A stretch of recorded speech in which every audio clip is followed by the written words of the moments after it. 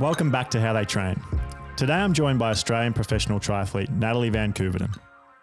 Natalie has made her name as a short course triathlete on the WTS circuit, including a podium at WTS Abu Dhabi. She stood on the second step twice at Noosa Triathlon, one of them with a sprint finish for the ages. Natalie has also shown heaps of promise when she stepped up to racing long distance triathlons with multiple podiums. Nat, thanks for joining me. What's on your plan for training today?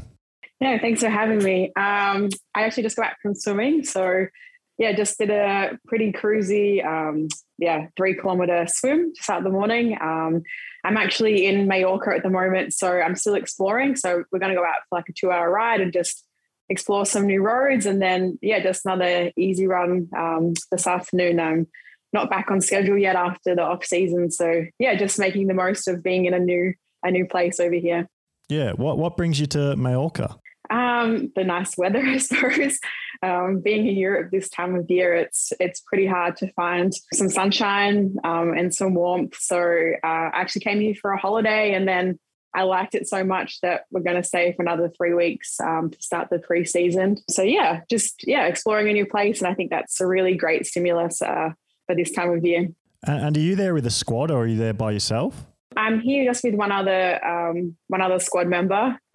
This time of year, we don't have to be in a structured group. We can still be on schedule, but just wherever you like, if that's home or with somebody else. So it's nice to have one other person to explore and get back onto training with.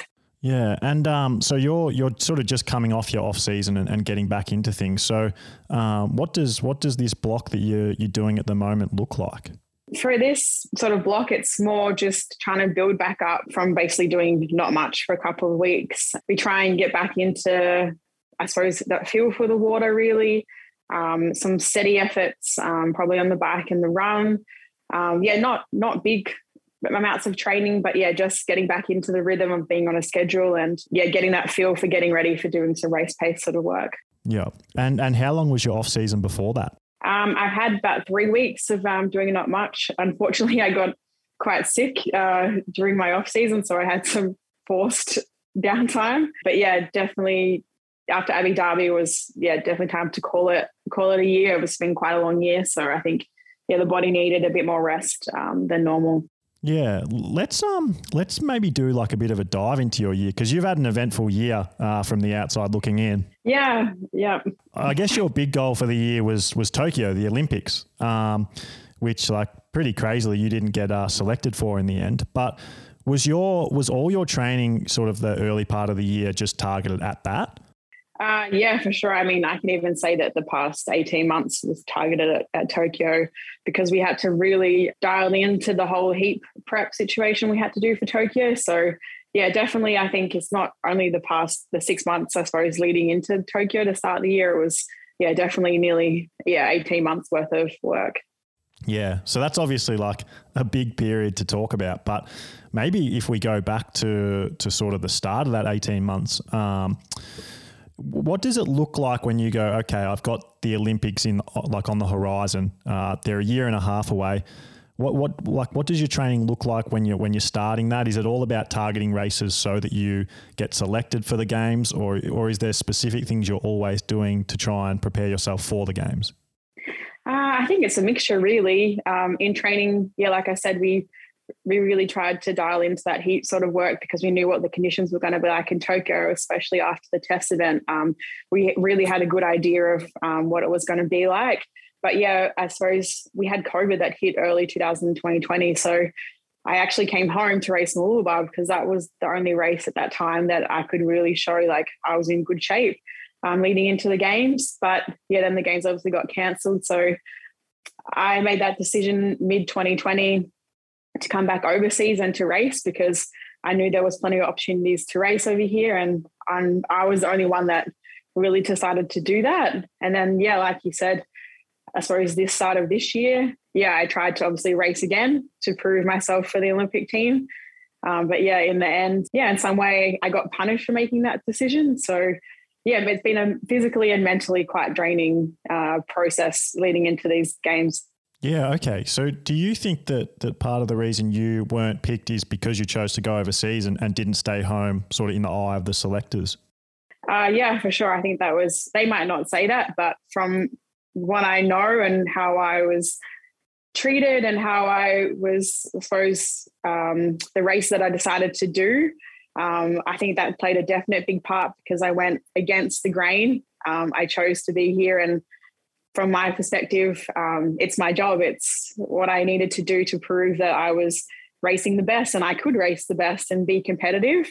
And yeah, I think you can see that a lot of Australians didn't do that and they just raced domestically leading into the games, which I think was the big downfall. And I think it really showed at the games that we didn't have, the people that raced at the Olympics didn't have that experience against the racing level that it is now. Because I think if you don't race at the WTS or World Cup level, you really can't see, or you really can't know like what the level is because it continuously changes. So yeah, I think that was a major factor in why. Yeah, and just off the top of my head, I haven't done any research, but obviously I watch a lot of the sport. I reckon that you would have raced probably 5 or 6 times in like high level WTS races, and I reckon you would have come top 20, if not top 15, in almost all of those races, wouldn't you? Yeah, for sure. I think, especially leading into the games, and I suppose even watching the games, I thought I had a pretty good chance of maybe even getting a top 10. I think the games played out in a way that would have favoured me, and a lot of the racing now you can definitely see in the females, it really favours that. If you can swim, it really pays off now. I think the women's racing has become more dynamic. So yeah, it's a bit unfortunate, but yeah, I've definitely proved myself I can be in that top range of the women's racing. Yeah, I don't think there's anyone who follows the sport in Australia, or probably even overseas, who follows it closely enough who disagrees that you should have been on the start line there. And yeah, like when I was watching it, I couldn't help but think, I thought, I reckon Natalie might have even been our highest finishing athlete here if she actually had been on the start line. So I do feel for you and completely agree with what you're saying. Yeah, thank you. Yeah, I didn't get one negative message pre or post Olympic Games sort of when it all sort of happened. So yeah, I really appreciate the support that everyone had. And yeah, now it's time to obviously start that journey towards Commonwealth Games and Olympic Games, and trying to get away from that discretionary side of selection and yeah, try and put automatics, so then it gets rid of all this other chaos, I suppose. So yeah. Yeah, I want to come back, and we're going to come back and talk about your training leading into the games. But I'm just really fascinated by this because I've seen some stuff on social media and heard about it, but talking to you about it is obviously going to really give me some insight. Is your plan going forward now to continue that? Com Games, Olympics, like it sort of didn't jade you to the point where you're just going to move on and do your own thing in long course? No, I think I know where I'm at personally in my career, and I think no matter what people said during that sort of process, I think I've really improved, and I've shown that I've improved in my racing, and I know I still have a lot more improvement to go, but I think I'm definitely still competitive in the short course racing. And I think now that the Commonwealth Games in Paris is not that long away, I think it's a great opportunity to still stay within this sort of realm of racing. But yeah, definitely, because I've done some other racing like the 70.3 and some non-drafting, I definitely would like to dabble in that a bit further. But yeah, with all this sort of happened, I questioned the purpose. I questioned, why was I doing it all? Why was I putting myself through all this stress to not get selected when I thought I had a pretty good opportunity to do so? So yeah, I definitely questioned a few things in that sort of period, because I think, like I said before, it's not just like one day of not getting selected. It's the 18 months prior of the work, and it's the 2 months post watching the Olympic Games, and even trying to race after not getting selected is hard. So yeah, I think the mental side of this took me a while to get over, but I definitely want to continue towards some bigger goals in short course racing. Okay, awesome. That's good to hear. We won't go into that too much more because what I'm really keen to hear about is what makes you you. So yeah, let's go into the build that was the lead up into Tokyo and specifically how your training was going. So did you do like a targeted 8-week, 12-week block, something like that, leading up to the games that was just to prepare for the games? Yeah, I suppose the start of the year, I was in Portugal with my group, and from, I'd probably say, middle of January till when we started to race in Yokohama, we really targeted, I suppose, the Olympic distance, because that was the next 3 sort of racings that we had. And I knew that obviously the Olympics is Olympic distance. So I thought, well, we kind of planned, like, if I can prove myself over that sort of distance, and as a selectors, it should be a good sort of way to move forward. But we definitely incorporated, the heat training, and Pacific workouts in that sort of period. And we did, there's not much racing that time of year for us. We couldn't really race till May, which is kind of unusual because we normally race a bit earlier on in Abu Dhabi. So I think, last year, maybe even more so, having 4 months consistent training was probably a great way to start the year. Yeah, and inside that 4 months is like the average week pretty similar week in, week out, or how did it vary throughout that 4 months? It was pretty similar, to be honest. So last year was my first sort of year full time, I suppose, with my new coach, Paolo. So we had some pretty consistent weeks, probably from like 25 to 30 hours, I would say. And they all looked pretty similar, but it was definitely a progressive build, I suppose, especially in leading into April, where I think we really knuckled down now that we knew that races were going to happen in May. So it was a progressive build, I think, throughout those weeks. I think something like I'm learning from talking to people while doing this podcast is that short course triathletes potentially train more hours in a week than long course triathletes, which might sound quite crazy from the outside, but that sort of seems to be the general theme. So in that block of 25 to 30 hour weeks, just week in, week out, how does it actually look? Sort of what kind of swimming numbers are you doing? Bike, run? So for me, I tend to only swim 5 times a week, and it kind of ranges between 4.5 to 5 kilometers a session, and generally 2 hard sessions a week built into that. Running, I'm quite lucky with injuries and stuff, so I'm not lucky, but I've got myself to be lucky that I run probably around that like 70 to 80 kilometer week sort of mark. And again, we do that 2 to 3 hard sessions a week running wise, maybe one on the track and then one more of like a tempo sort of build session. And then on the bike, also maybe quite similar. We do that 2 to 3 hard sessions a week. And then everything else around that is just easy riding. And I also incorporate 2 sessions of gym a week, which take between like that hour to 75 minutes sort of mark, between lifting and plyometrics. So a big combination of things. Some days are bigger than others, but generally two easier days a week and the rest is quite solid. Yeah, okay. So you're obviously, I'm assuming you pride yourself on your swim, and you're really well known for just how strong a swimmer you are. Are you swimming with people in your squad that are as good as you, or is that something you sort of struggled with? And with your sessions, like what do some main sets look like for you in your harder swims? I'm actually nearly at the back of the lane for my hard swims sometimes because we have so many good swimmers, and I think personally, I'm a bit better in the open water than what I am in the pool, because my tumble turns are absolutely awful. So I lose a lot of time.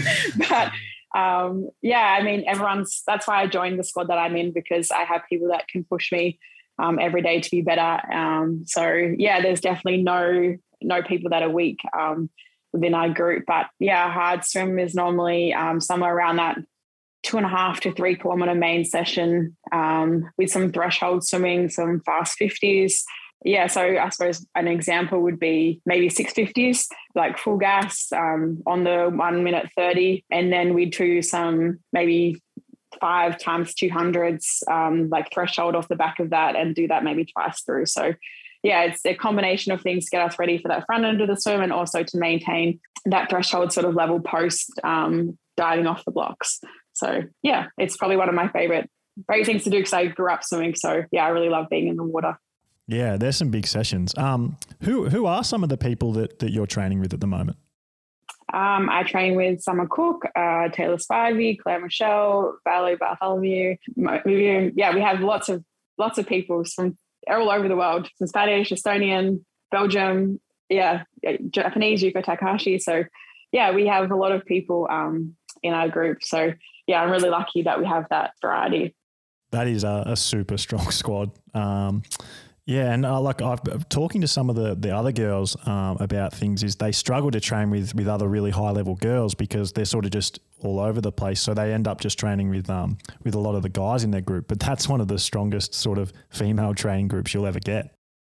Yeah, I think that's why it really drew me to that group when I left my old training environment, because I knew there was so many girls, and I think having that luxury is that there's always someone to do something with. And I think I go off the analogy, like if you're the best in the room, then you're really in the wrong room. And I think we're at that age now that we're all that like high 20s, that we're not there to race anymore. Like no one's racing each other. We're all there to get the most out of every session together. So I think, yeah, you definitely find your people within the group that you do most of your sessions with, or Paolo puts us with people that he knows we can work well with. So yeah, I think, yeah, we're now at that level that we just, try and use each other to our benefit rather than having every session as a race. Yeah, that's like something that everyone can learn something from, not just in triathlon or their sport of choice, but just life in general. And I also love that quote that if you're the best person in the room, you're in the wrong room. I think, I think that's great. And then with your bike, particularly in that 4-month block in the lead up to Tokyo, what was a typical week looking like in a bit more detail? So I suppose we ride probably like 5 times a week from sort of memory. We did like some pretty intense solid hill sessions and some paceline sort of work. Maybe you could say like 8 minutes times 5 solid hills, or on Sunday we'd have a big bike Sunday, we would call it. So my coach would pick, we're quite lucky in Portugal, we have some really like longer sort of climbs. So we might do like an 8-minute climb, descend, then a 10-minute climb, and then 12-minute climb, like all just sort of like steady to solid sort of work. And then we descend back down and do 4 times 8-minute paceline sort of works with a group. So yeah, they turned into being like 3.5-hour sort of sessions on a Sunday. So yeah, that was a pretty hard way to end the week, but I think I got a lot out of those sessions. And with those sessions, are you guys, is it just the same group again? Are you always training with that same group of girls on the swim, ride and run? Yeah, I mean, I think it tends to be a little bit different. Like everyone I don't train with the same people all the time. I think especially on these bike sort of sessions, we might start together, or someone might be like, oh, do you want to ride with me today or something? So I think there's plenty of variety. Again, you find your people. Paolo never tends to, he always puts out to people we know we can get the most out of the session with, or we can, we can choose. But yeah, you can ride by yourself even if you really want to. There's no forcing you. Sometimes you don't need to be with someone else, but yeah, yes, there's plenty of people to do something with again. So I think that's the luxury that we have in such a big group. Yeah. And you personally, in that block, what was your sort of favorite bike session that you did? I think we did like the same hill for possibly 2 months, I think. And by the end, I knew every inch of that 3.5-minute hill, but I could, by every week or every session, I could see myself improving and my power was getting better. And by the end, I could stay with one of the girls that I couldn't stay with when we first started. So it was really great for me to see that sort of progress. And I think I like that, like having that stability across maybe 6 to 8 weeks, because yeah, you can really see in yourself like how you're getting better and how you're improving, not only by power, but sometimes just having the ability to stay with someone you couldn't before. So, or maybe pulling a longer turn with someone that you're with. So yeah, I think I really like that consistency across the block. Yeah. And in those 5 sessions, how much sort of total mileage would that be week to week? I think most weeks we're probably riding around that, like the 300 to 350 sort of mark was a pretty normal sort of week for us. Yeah. With Paolo, we tend to do, I think, like after a session, we'd ride for another hour or so after we'd finish the session. So a lot of our quality sort of work, even though the quality of work might only be, 20 minutes or so, we'd still have 2.5-hour rides. So yeah, the numbers tend to add up quite easily in the week. Yeah. And would any of your rides just be easy rides, or are you doing some sort of intensity in all of your sessions? Oh, no, definitely easy. I mean, yeah, you can ride as easy or as not as hard, but like a bit more steady, I suppose, in the easy ride as you want. But I suppose having the luxury of like the hills and the terrain that we have in these sort of places, yeah, the rides tend to be a bit on the harder side just because of the way that it is. But yeah, definitely some cruising. Yeah. And then onto the run during that block. What was your average week looking like there? Yeah, I think between that, the 60 to 80 sort of mark, we did some pretty decent sort of track sessions in those sort of period. And I think, yeah, sometimes we're running, that 10 to 12K, I think, on the track for some sessions. So yeah, it definitely turned into maybe like and a lot of those days are also double run days. So they turn into like the 24, 25 kilometer run, which was pretty decent. You sleep well at night time after those sort of sessions. But yeah, I think, now that we do it, we have like, we don't tend to do a long run in a week. The sessions tend to be the long runs, which is what I kind of like. We have 2 bigger days and then the rest are just either maybe some hill strides at the end of an easy run, or the rest are just pure easy. Yeah. Okay. So that's really interesting, because this is like, there's quite a few ways where triathletes differ from actual runners in the way they structure their running week. And what you've said there just really grabbed my interest. So you wouldn't have ever have like a day that was a designated long run day where you go and run 90 to 2 hours easy. Your longer runs would be in sessions. Yeah. I mean, my previous coach, my Sunday was just a 90-minute long run, or a bit longer or shorter, give or take. But yeah, now with my new coach, the sessions are technically the long runs, because if you do a tempo run that's 12K, just say, by the time you warm up and cool down, it turns into nearly 18, 19K in itself, which I think I like, because I think, with a longer run, sometimes I think you actually lose your form, or you lose a bit of the way that you would normally flow with your running, because like your cadence starts dropping when you get a bit tired, your form starts to lose it. So in these sort of sessions, I think we keep a bit more focused and a bit more on task.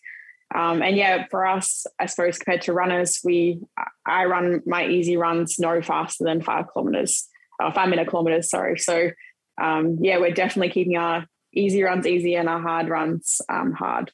Yeah. Okay. I got to unpack this, because this is really interesting. So, did you say you would be doing 2 or 3 sessions per week? And were they all on the track, including like your tempo work and that sort of thing?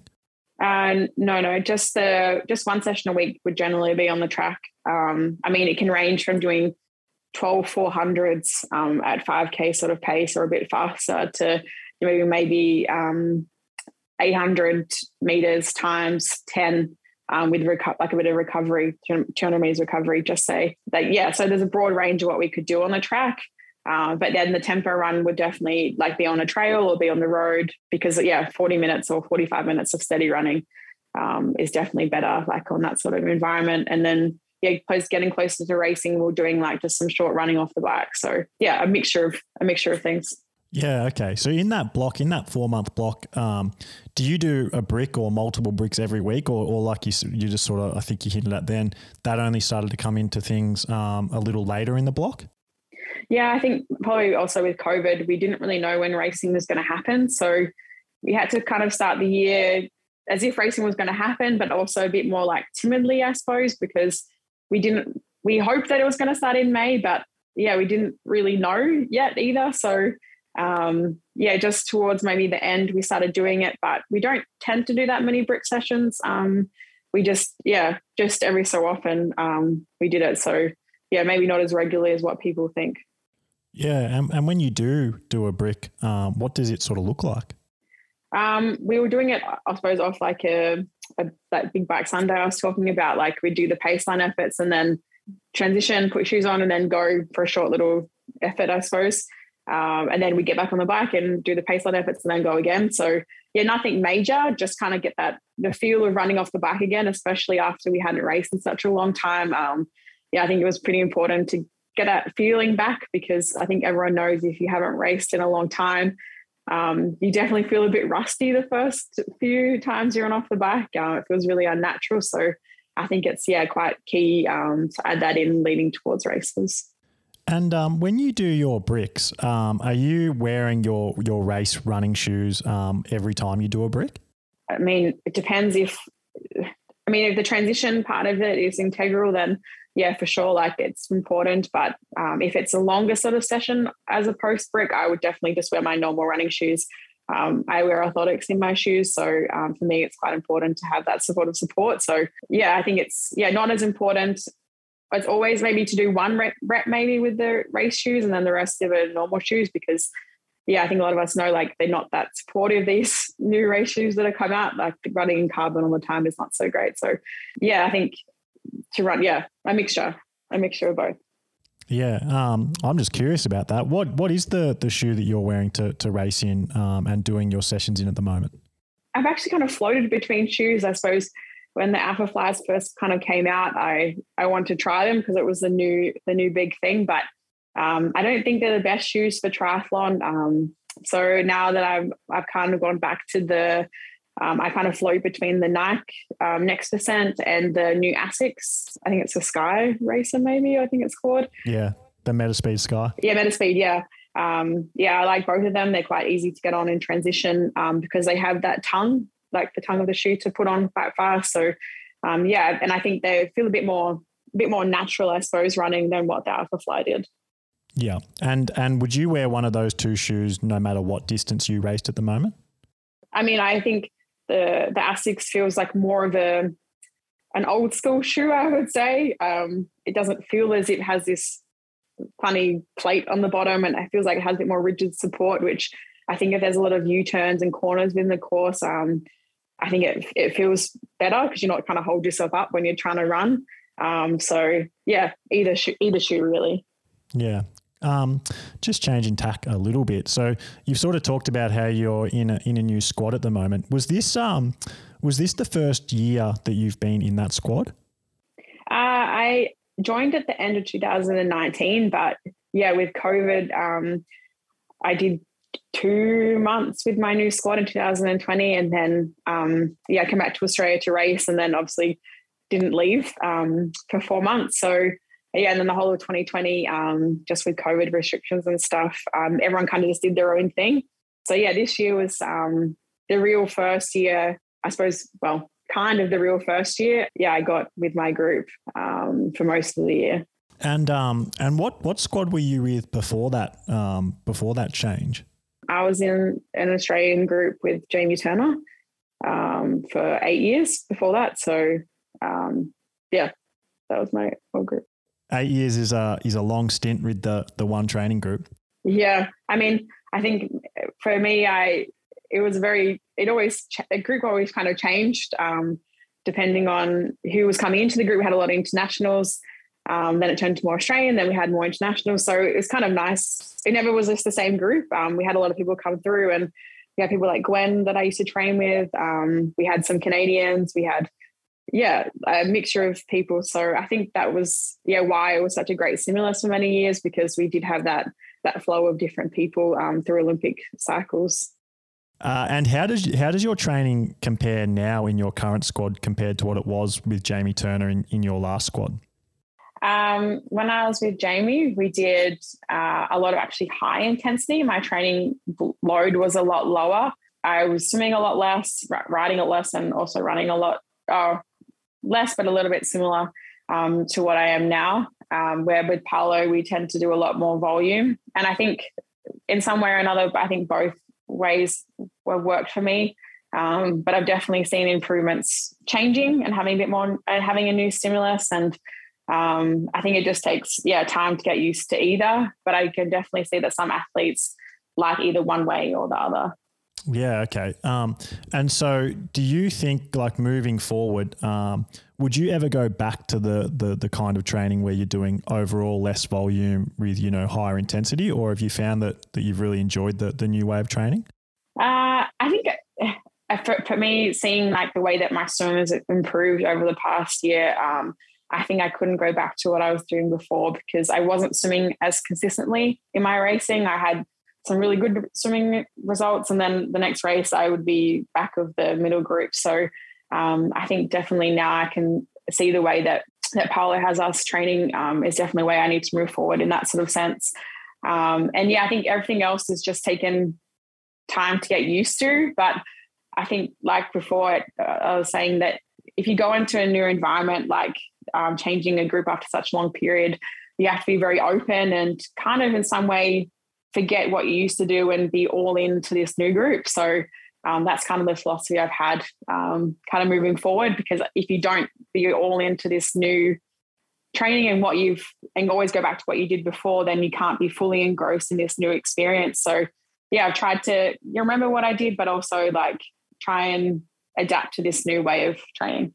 Yeah, that's such a great way to look at things. Is there like a session that you used to do that you like not even necessarily made you better, but you just used to really enjoy and love and look forward to, that you don't do anymore, that you sort of wish you did occasionally? Yeah, I suppose it's a hard one. I mean, I liked many things that we did, of course, because I think I did it for such a long time. You kind of get used to like the same sort of structure, I suppose. But yeah, we used to do like this hour of power, I suppose, on a Saturday. And it was like 4 minutes on, 1 minute off for 10 times through. And then we used to do like 10 minutes all out to this finish line, which I really enjoyed because, yeah, it was kind of like a bit tactical and a bit fun. And then we used to literally get changed and then go do about like 8-kilometer session off the bike. And I think finishing that, you had this like satisfactory feeling of laying on the floor after this hard Saturday. And yeah, I kind of miss that sometimes, but yeah, I think that's just something I did for 8 years nearly. So that's what I kind of miss. Yeah. And because you've spent like that squad that you were training with for 8 years, like you said, it had some big names in it and really high level athletes. And then hearing you talk about the girls you're training with at the moment, you've just trained with like the who's who really in the WTS scene. Is there someone who stands out to you as like a really hard trainer, or that you sort of try and model your own training on based off what you've seen training with them? In my new group or in my old group? Yeah, both. Oh, both. I mean, there was plenty of people that were, looking at Gwen when she became Olympic champion, I definitely could see the way that she operated and the way that she did her training. She was impeccable. You couldn't floor Gwen in the way that she did things. And every session she used to come to, it was, as a young athlete, I was still 23, 24, I think maybe. So to watch what she was doing and to maybe try to do motor pacing sessions and to swim with her and stuff was pretty cool, because we're at kind of a similar sort of level. She was incredible to have that ability to train with for 4 years. But yeah, being in our group now, I think everybody has I think being around so many different people, you can see different things that I like and people that I can see that are fully engrossed into this whole next sort of Olympic cycle and stuff like this. So yeah, I don't think there's one person in our new group. I think there's too many people to choose from. But yeah, I think being with so many people over the years, you kind of pick up things. And yeah, especially being in my other group for 8 years when I was younger, I think I picked up more high performance behaviors, I suppose, of being surrounded by this quality of people when I was younger. Yeah. And on that, because we've obviously talked a lot about your training, but the way you talked about the way you do your gym sessions and hearing you talk about how you've been pretty lucky, and then you sort of corrected yourself and said, well, it's not really lucky that you haven't been injury free. I sort of get the vibe that maybe you do like embrace and live the lifestyle of a professional athlete. Is there other stuff you do outside of your training that you think really makes a big impact on your performance? Yeah, for sure. Gym has been that integral part to keep strong and injury free. And I think I learned that after I had surgery in 2014 on my hip. But I think especially nutrition has played a major part in the way that I've operated and got stronger and had the ability to train more consistently. Because from when you're young, I think you think you're a little bit invincible and you can get away with things, and you can bonk on a 3-hour ride and it's fine. But now I've learned like that it's really not okay. You might as well have more snacks in your back pocket than too little. Stuff like, I think, and the way that you have to operate around training sessions, to fuel before a training session, to fuel after a training session, because it's not about fueling for the session today. In the next few hours, it's about fueling for the session in 2 days' time also. So yeah, I think nutrition and yeah, also I think maybe psychology in some sort of way are probably two other major parts that have played an important role in my triathlon career. Yeah, okay. Really interesting. With the nutrition, what sort of stuff specifically maybe have you changed? So is it just eating more, or is it the kind of stuff specifically you're eating? Like have you started eating more and you don't really care what it is, or are you very sort of particular with what you do eat? Yeah, I'm not really particular at all, to be honest. I think for us, like especially when I was with Jamie's group, he really drilled into us having stuff to eat post sessions, because that was what was going to get us to do the best session possible in a few hours time. So I think that was really, really ingrained in me from a young age. So I think that was a great environment to be involved in. But my nutritionist always said, like, we're here to build like an engine. So it's not about how much you eat really, but it's more about like maintaining that over a period of time, really, because I think now that the more that I eat, the more my metabolism wants more. And that's the way it's kind of been. So I think we did some tests back at the AIS, and even at rest, our body's burning 8,000 kilojoules. So we have a day off and we're still burning 8,000 kilojoules, which is a daily person's intake of food nearly. So I think that's pretty eye-opening to see that our body is probably burning more than what you think. And on a hard training day, you definitely have to consume more. And sometimes it means probably drinking calories rather than eating calories to try and top up on some extra nutrients. Yeah, that's so valuable, that information. And that's really valuable to people listening here, because there is a bit of a culture of maybe trying to lose weight to perform in this sport. And like we sort of talked about in a previous episode with Tim Reed, there is a fine line that elite triathletes and elite endurance athletes walk between being sort of at a low enough weight that you're not losing performance, but not sort of going over that line and focusing on not eating and your performance suffering as a result of that. Yeah, for sure. I think I've been through it. When I was 18 years old, I thought I would run faster if I lost a bit of weight, and then it went downhill very, very quickly. And it took me a long time to build back up and to get into the mindset that I'm in now. And I think, yeah, like you said, like we're always on that cusp of even getting sick if we're training really hard and on that bit of a leaner side of life. So if anyone's kind of listening, I think you can kind of see now that there's not just one body type, or there's not just one way of being to be competitive in this sport. Everyone is so different and everyone performs differently. So you can never compare yourself to other people. And you sort of mentioned the psychology side of things as a 1% of it that you really value. What kind of thing are you talking about when you say that? I suppose for us, it's really the way that we look at racing and try not to overthink the way that we race. I think it's all about, we write like a bit of a race plan, I suppose, but we talk about not putting it in too much depth, because if you think about too much about what's going to happen in the next 10 minutes after you get out of the water, then I think you're already kind of lost the race, because your mind's not in the moment. So yeah, we really talk about just trying to stay focused and like little cues, I suppose, to keep us, if something does go wrong, then we know what to instantaneously do rather than to panic in that sort of moment within a race, which I think is more important probably within short course racing, because critical seconds can make us win or lose a race. So. Yeah. And do you have, is that something that you're working on every day, or is it just that you have little cues that you say to yourself every now and then when you find yourself maybe slipping into a mental state that you don't want to be in? I wouldn't say every day, but definitely like if I've had a good session, then I try and think about like what made me have that good session. So I think that's kind of important to reflect on those sort of things within the day. But I think racing is probably the major sort of one that we kind of look at, because every sort of race, maybe a week before the race, I have a chat with like my psychologist, and we just go through like, how I'm feeling within the race. Like, have I raced that race before? Do I know what I need to do? Stuff like this. So yeah, it's a progressive sort of process. And I think you can be as much in as you want to be and as much out. And I think, yeah, like what I said before, like everyone's really different. I think everyone needs different things. So for me personally, that's like what I like to do. But I know other people that are definitely, be a bit more engrossed and like to do daily psychological work. Yeah, and apart from the diet and the psychological stuff you've talked about, is there other sort of 1%ers you're doing? Like, is sleep important to you?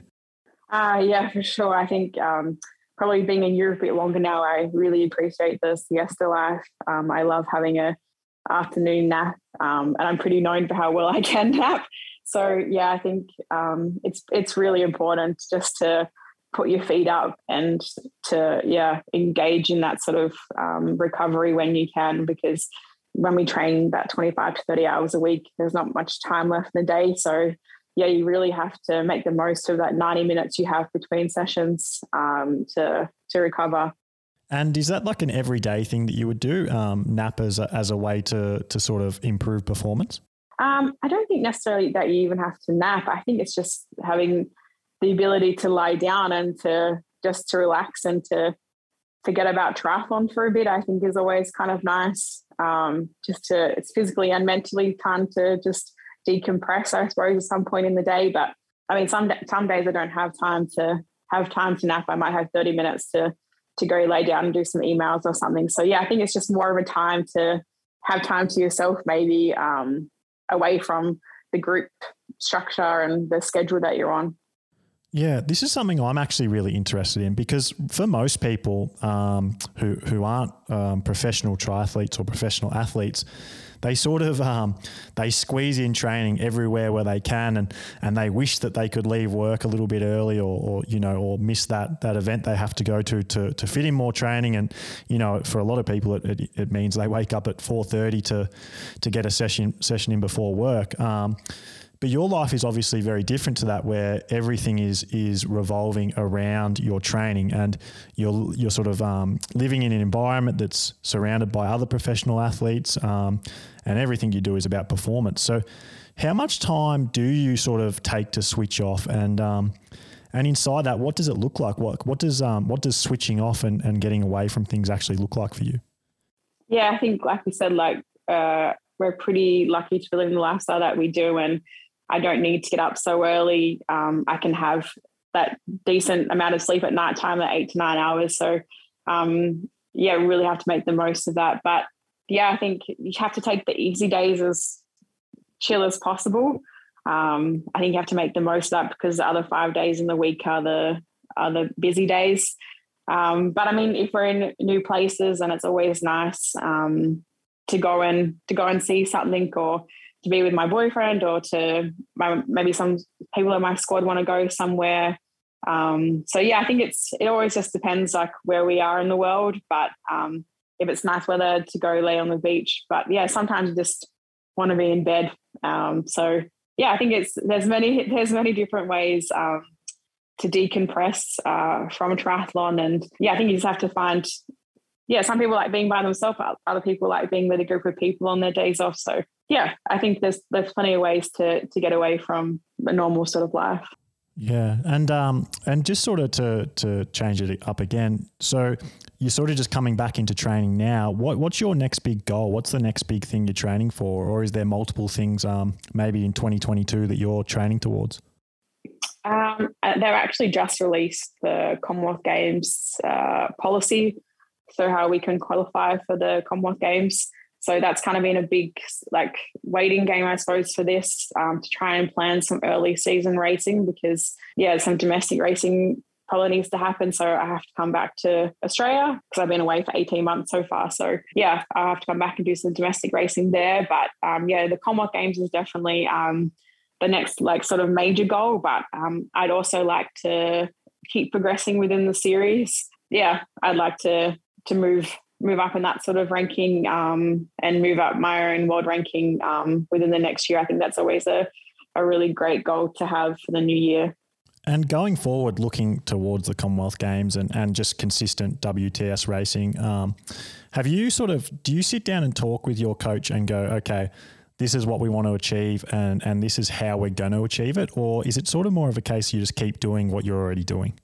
I think it depends on what the goal was. Like, I suppose with the Olympics, I suppose we thought we knew what I had to do to qualify. So I think sometimes you can also get it right and wrong to have these goals moving forward. But yeah, it's definitely great to have open communication with your coach, because you obviously have insight and they also do too. But yeah, sometimes I kind of say like what I think would be best. And then, yeah, we kind of have a discussion around that. But yeah, definitely need to see somewhat eye to eye with your coach or federation as such. Yeah. And is there anything specifically that you maybe you've thought about, or you and your coach have decided that you're going to change in your training going forward to get the best out of yourself?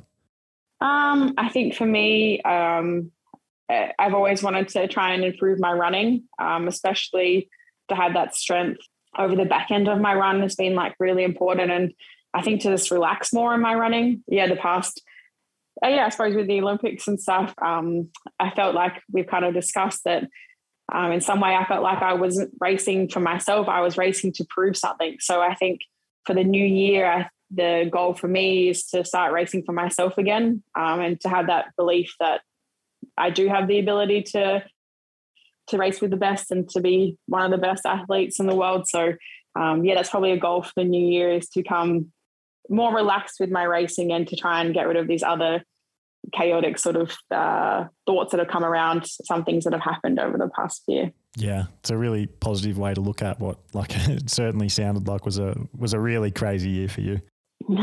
Yeah. With that, like I said sort of earlier in the podcast, you've shown massive potential in long course triathlon. Like, really, you could have won all of the long course races that you've done, I think. Is that something you see in 2022, or is that more in the distant future? Every year I'm like, I'd like to do a 70.3 again, because I think my last one was maybe 2017, maybe, I think.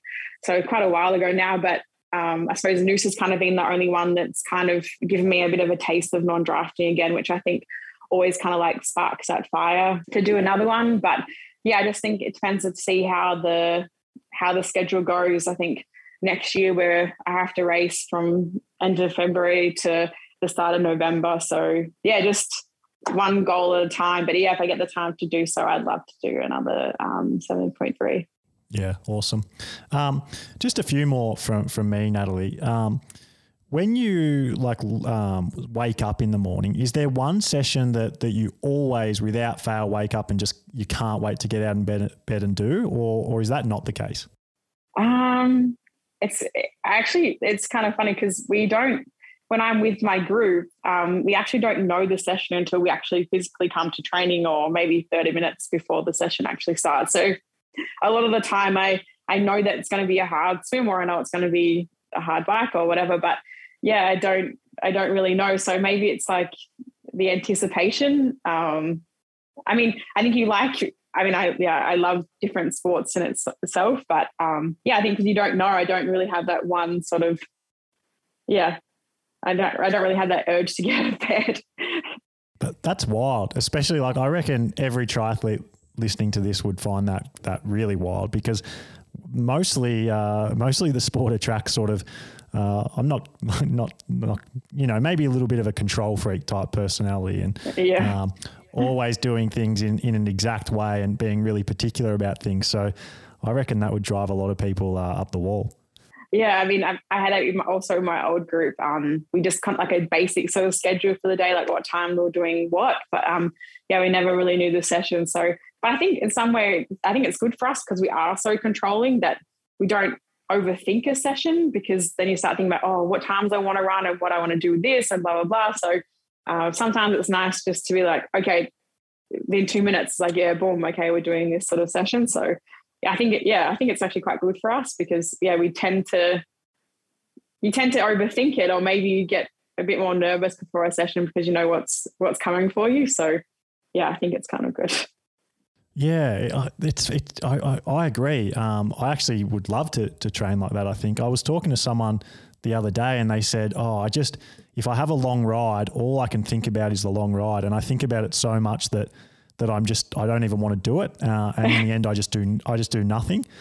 And it often is that thought about the thing that is worse than the thing itself. So I guess with you, you don't have the option. Like you don't know, I've got to ride 5 hours tomorrow. So you lay in bed thinking about it and you wake up and like, I just can't be bothered doing that. You sort of just show up and it is what it is. Yeah, basically. I mean, yeah, it's like when we're away from the group, we obviously get like a more detailed sort of schedule, but then, yeah, I can definitely see like, oh, on Friday I have a hard run and a hard swim and blah, blah, blah. So like, yeah, I think sometimes you think 3 days ahead of what you should be thinking of. So yeah, I think it's good in our sort of level that we can be a bit more relaxed as such leading into a session. Yeah. Yeah. Hey, awesome. Nat, this was great. Really insightful chat. And I learned a lot personally. So I can't thank you enough for coming on. And I'm really excited to see where the future goes for you because like I sort of said before and alluded to, it was pretty crazy that you didn't get picked for the Olympics this year. And I was a bit curious about where your head would be at, but like it's very obvious that you're looking forward and working hard to take that discretionary selection out of it in the future. And I've got no doubt that you'll be on the start line in the Commonwealth Games and probably even the Olympics going after that. So yeah, thanks heaps for coming on. Really appreciate it. No problem. Thanks for having me. Awesome. Thanks heaps for that, Nat.